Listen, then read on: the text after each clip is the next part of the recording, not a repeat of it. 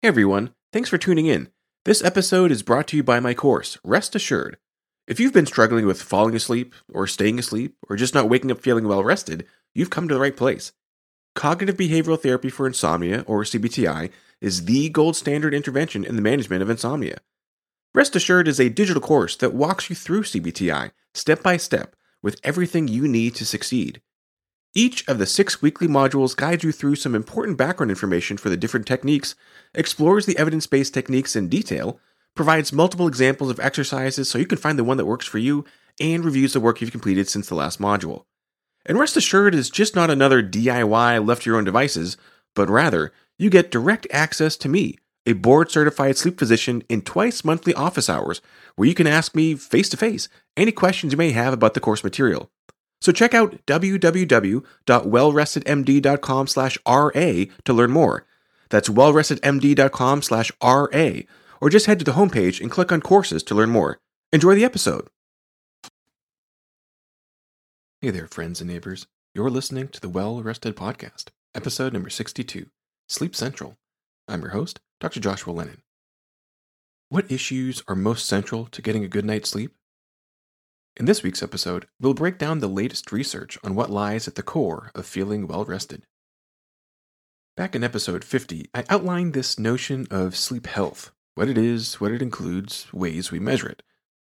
The National Sleep Foundation uses the Sleep Health Index, which includes indices for sleep quality, sleep duration, and disordered sleep. So overall, the NSF's tool for looking at sleep health is concerned with an individual's satisfaction with sleep, insomnia, sleepiness, time in bed, the difference between actual sleep duration from perceived need, differences in sleep from weekdays to weekends, and any medicalization of sleep. In that episode, we also explored the American Academy of Sleep Medicine's conceptualization of sleep health, which includes duration, timing, regularity, sleep disorders, and quality of sleep. With either set of criteria, we see that any single aspect alone is not adequate for sleep health. For instance, 2 hours a day of high-quality sleep will not leave you feeling very rested, as discussed in episode 55. Or getting 10 hours of fractured light sleep will probably still have you dozing unintentionally after lunch because of how low quality it is, despite the excessive duration. Or for those of you who aren't shift workers, trying to time your sleep for 9 or 10 in the morning will keep you frustrated and awake more than you'd like, as we saw in episode 55. Or sleeping until noon on your days off and then trying to wake up at 6 a.m. on workdays, that irregularity of sleep opportunities will leave you wanting, even if the duration is the same, as we explored in episodes 22 and 23. And from all the way back in episode 1, to episode 34 on restless legs, to episodes 40, 44, 53, and 61 discussing sleep apnea, sleep disorders can wreak havoc on your sleep health. So when a bunch of sleep nerds, my kind of people, get together in a room to hash out what counts towards sleep health, there are many objective measures, like duration, timing, regularity, presence of sleep disorders, and even sleep quality, and some subjective measures as well. A recent paper from a team in France published in Sleep Epidemiology in December of 2021 took a different approach. Using purely subjective measures, they wanted to get at what was at the core for sleep health, what was central to an individual's experience of healthy sleep. They utilized a technique called network analysis. The specifics are way over my head, but what it boils down to is analogous to a social network, with each person representing a node in the network and any relationship between two individuals represented by a line connecting between the two nodes. It ends up looking like a weird, twisted spider web, with the people in the middle having the most social connections, radiating out in all directions. They are the life of the party, the girl who knows anybody who's anybody, the social butterflies. A little further out are those with several social ties to the others in the group, but not quite as much as the most popular in the dense middle. Then, out in the periphery are those who are connected to the group by a select few relationships. Then there are the rare lone wolf, even further out from the center, with no direct ties to anyone else in the network. Rather than evaluating social relationships, the authors of this study last month were trying to understand the relationship between different sleep complaints, with each node representing a separate sleep issue someone could experience with their sleep, looking to see how frequently those issues were expressed by each person. If someone who experienced X almost always also experienced Y, then there's a strong relationship between X and Y. If someone experiencing Y almost never experiences Z, then there's no connection between Y and Z. To get a better sense, the visualization of these networks, please check out the show notes for this episode at wellrestedmd.com. They remind me a lot of the work of Dr. Nicholas Christakis, a physician and social scientist, now the director of the Human Nature Lab at Yale University, who uses network analysis to study social phenomena from ideas to culture to physiology. So what did this group of French researchers actually do to get this funny-looking web of nodes and connections? They had data from just under 36,000 individuals over the age of 18 who had visited a French website called Rousseau Morphe, a nonprofit set up by the French Regional Public Health Authority, where visitors can find information about sleep disorders, sleep disturbances, and sleep behaviors. Visitors who accessed the website were asked if they would like to participate in the project. So this is a self-selected group of individuals who are seeking out help for their sleep, not quite a general population study of healthy individuals, but important nonetheless. In addition to answering some demographic questions and validated scales on sleepiness, insomnia, anxiety, and depressive symptoms, the crux of the project was a set of 39 questions about sleep and sleep complaints. In the show notes, you can find a link to the entire set of questions they were asked, but they included items about hypersomnia symptoms, insomnia symptoms, sleep apnea symptoms, movement symptoms, sleep disturbances, sleep behaviors, and more.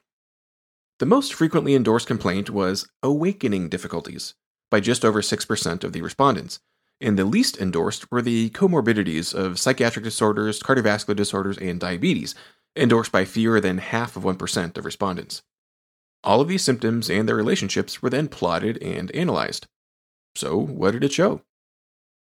The most commonly reported symptoms were related to insomnia, trouble waking up, trouble maintaining sleep, and waking prematurely. However, the most central symptoms, the ones better connected to all other symptoms, even though they weren't the most frequent overall, one hypersomnia variable of excessive daytime sleepiness, one sleep disturbance variable, non-restorative sleep, and two sleep behavior variables, circadian irregularity and chronic sleep deprivation. Their centrality means that it's hard to understand sleep health by looking at complaints in a vacuum, and that just a few sleep issues are key to understanding the rest of the complaints. So let's dive in a little more. Excessive daytime sleepiness. We discussed this back in episode 1. Why do I feel so tired? Why do I feel sleepy? This analysis validates what we discussed back then, that daytime sleepiness can be a reflection of any one of several different problems. That's why it's so central. The two obvious sources are quantity and quality of sleep. If you don't achieve enough duration of sleep, you will feel sleepy when you are awake. If your sleep quality is laughable, you will feel sleepy when you are awake, regardless of the quantity. Quantity of sleep can be impacted by your timing and regularity of scheduled sleep. Quality can be impacted by your timing and regularity of sleep, as well as recent daytime activity, exposure to substances like caffeine, nicotine, and alcohol, and exposure to screens and other sources of light. The network analysis showed that excessive daytime sleeping was strongly related to napping. Unsurprising, since if you are excessively sleepy, you are likely to doze. It was also strongly associated with satisfaction with wakefulness, kind of the polar opposite of wake time sleepiness. It was strongly associated with falling asleep while driving. It was also associated with snoring and non-restorative sleep, and depression and chronic sleep deprivation. The next, the concept of non-restorative sleep, can be a little confusing to researchers. It's defined as a subjective feeling of being unrefreshed upon awakening, but it is no longer included in the criteria used to diagnose insomnia, and it does not have a uniform definition, a known cause, or validated way to measure or treat it. Nonetheless, since the study is based on purely subjective questions, it fits right in. In the network analysis, non-restorative sleep was associated with insomnia symptoms, including onset insomnia and insomnia with premature awakening. It was strongly associated with awakening difficulties, wakefulness satisfaction, and excessive daytime sleepiness. Non-restorative sleep was associated with poor sleep hygiene habits like tobacco use, chronic sleep deprivation, and not respecting one's sleep need, and problematic late-night light exposure, including the use of screens for more than an hour prior to bed and use of smartphones right before bed. Non-restorative sleep was also associated with issues of circadian health, including social jet lag and chronic circadian irregularity. This ties into the final central variables for sleep health identified in this network analysis, the sleep behaviors of circadian irregularity and chronic sleep deprivation. We've discussed the centrality of circadian wellness repeatedly, including back in episodes 11, 12, and 13, episodes 22 and 23, and most recently in episodes 58 and 60. While there is undoubtedly a genetic component, several of the body's internal clock genes have been identified and characterized for years now. we all still have a great deal of volitional control here. What time do we start and end our day, the bookends of sleep? And all the Zeitgebers, the time givers, when do we experience them, such as eating, light exposure, physical activity, social engagement? The network analysis shows that circadian irregularity is associated with several other complaints, including non-restorative sleep, excessive daytime sleepiness, and chronic sleep deprivation, as we've already heard.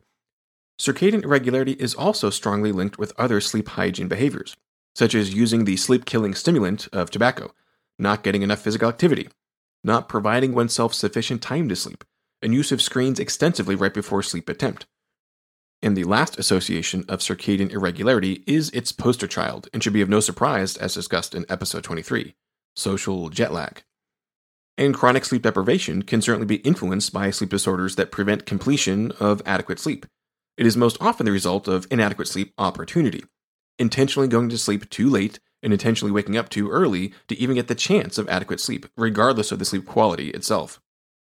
So a few of these strongly associated sleep issues are of no surprise here: short sleep opportunity, inversely associated with long sleep need, and lack of respect for sleep needs.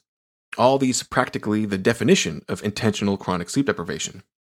Poor sleep hygiene issues are strongly associated once again, especially excessive screen use for more than an hour prior to sleep and use of the smartphone in bed. And like the other central sleep problems, chronic sleep deprivation is highly associated with the other central sleep issues, including chronic circadian irregularity, not to mention social jet lag, as well as excessive daytime sleepiness. So to summarize, from the perspective of sleep scientists and clinicians, there are several key components to sleep health. These include duration, timing, regularity, sleep disorders, and quality of sleep. Many of these have objective metrics or validated scales to track, so we can measure an individual's or a group's sleep health and see how it changes over time or after an intervention. But this group out of France took another approach to measuring what really matters in sleep health. Recently published in the journal Sleep Epidemiology in December of 2021, the researchers analyzed the completely subjective sleep complaints of nearly 36,000 respondents who were concerned about their sleep. The authors then evaluated how each and every one of these 39 different sleep issues is related, to tease out the strength of that relationship and the direction, as well as determine what, if any, sleep issues are the most central, the most linked with all others. And while the shortlist doesn't line up exactly with the National Sleep Foundation's or the American Academy of Sleep Medicine's conceptualizations of sleep health, it provides a unique patient perspective on the issue and highlights the core of what we can focus on to improve someone's own self-assessment of their sleep health. These central components of sleep health in this network analysis included excessive daytime sleepiness, non-restorative sleep, circadian irregularity, and chronic sleep deprivation. Chronic sleep deprivation is all about duration and influenced by timing and regularity. Circadian irregularity is all about sleep schedule regularity as well as timing. And both non-restorative sleep and its consequence of excessive daytime sleepiness are frequently the result of problems of sleep quality and sleep disorders. So there really isn't much disagreement at all between the AASM sleep health metrics of duration, timing, regularity, sleep disorders, and sleep quality compared to the patient-central concerns of excessive daytime sleepiness, non-restorative sleep, circadian irregularity, and chronic sleep deprivation. But to address these complaints of these sleepers means focusing back on the core principles of sleep health. To address chronic sleep deprivation requires providing oneself adequate opportunity to get the appropriate duration of sleep. For adults, that's about 7 to 9 hours in bed, and increasingly longer the younger one is.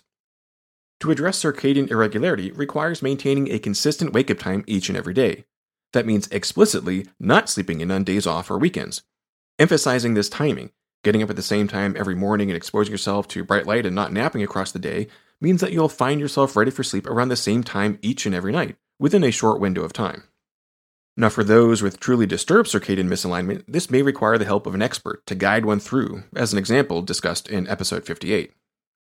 And to address non-restorative sleep and excessive daytime sleepiness requires an assessment and ultimately the improvement of sleep quality, which usually comes in the form of adhering to the basic sleep hygiene tips and treating any and all sleep disorders that may be present.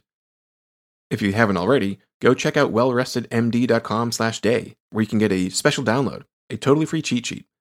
In this Day of the Life of the Well-Rested download, you'll find examples and timing of several morning and evening routines, the evidence-based best practices for wakeful days and restful nights. So head over to wellrestedmd.com/day to see these best practices in action. Be sure to hit subscribe in your favorite podcast player to get all the latest episodes. Leave a review. and head over to wellrestedmd.com for more information, including the option to sign up for email updates. Thanks for listening.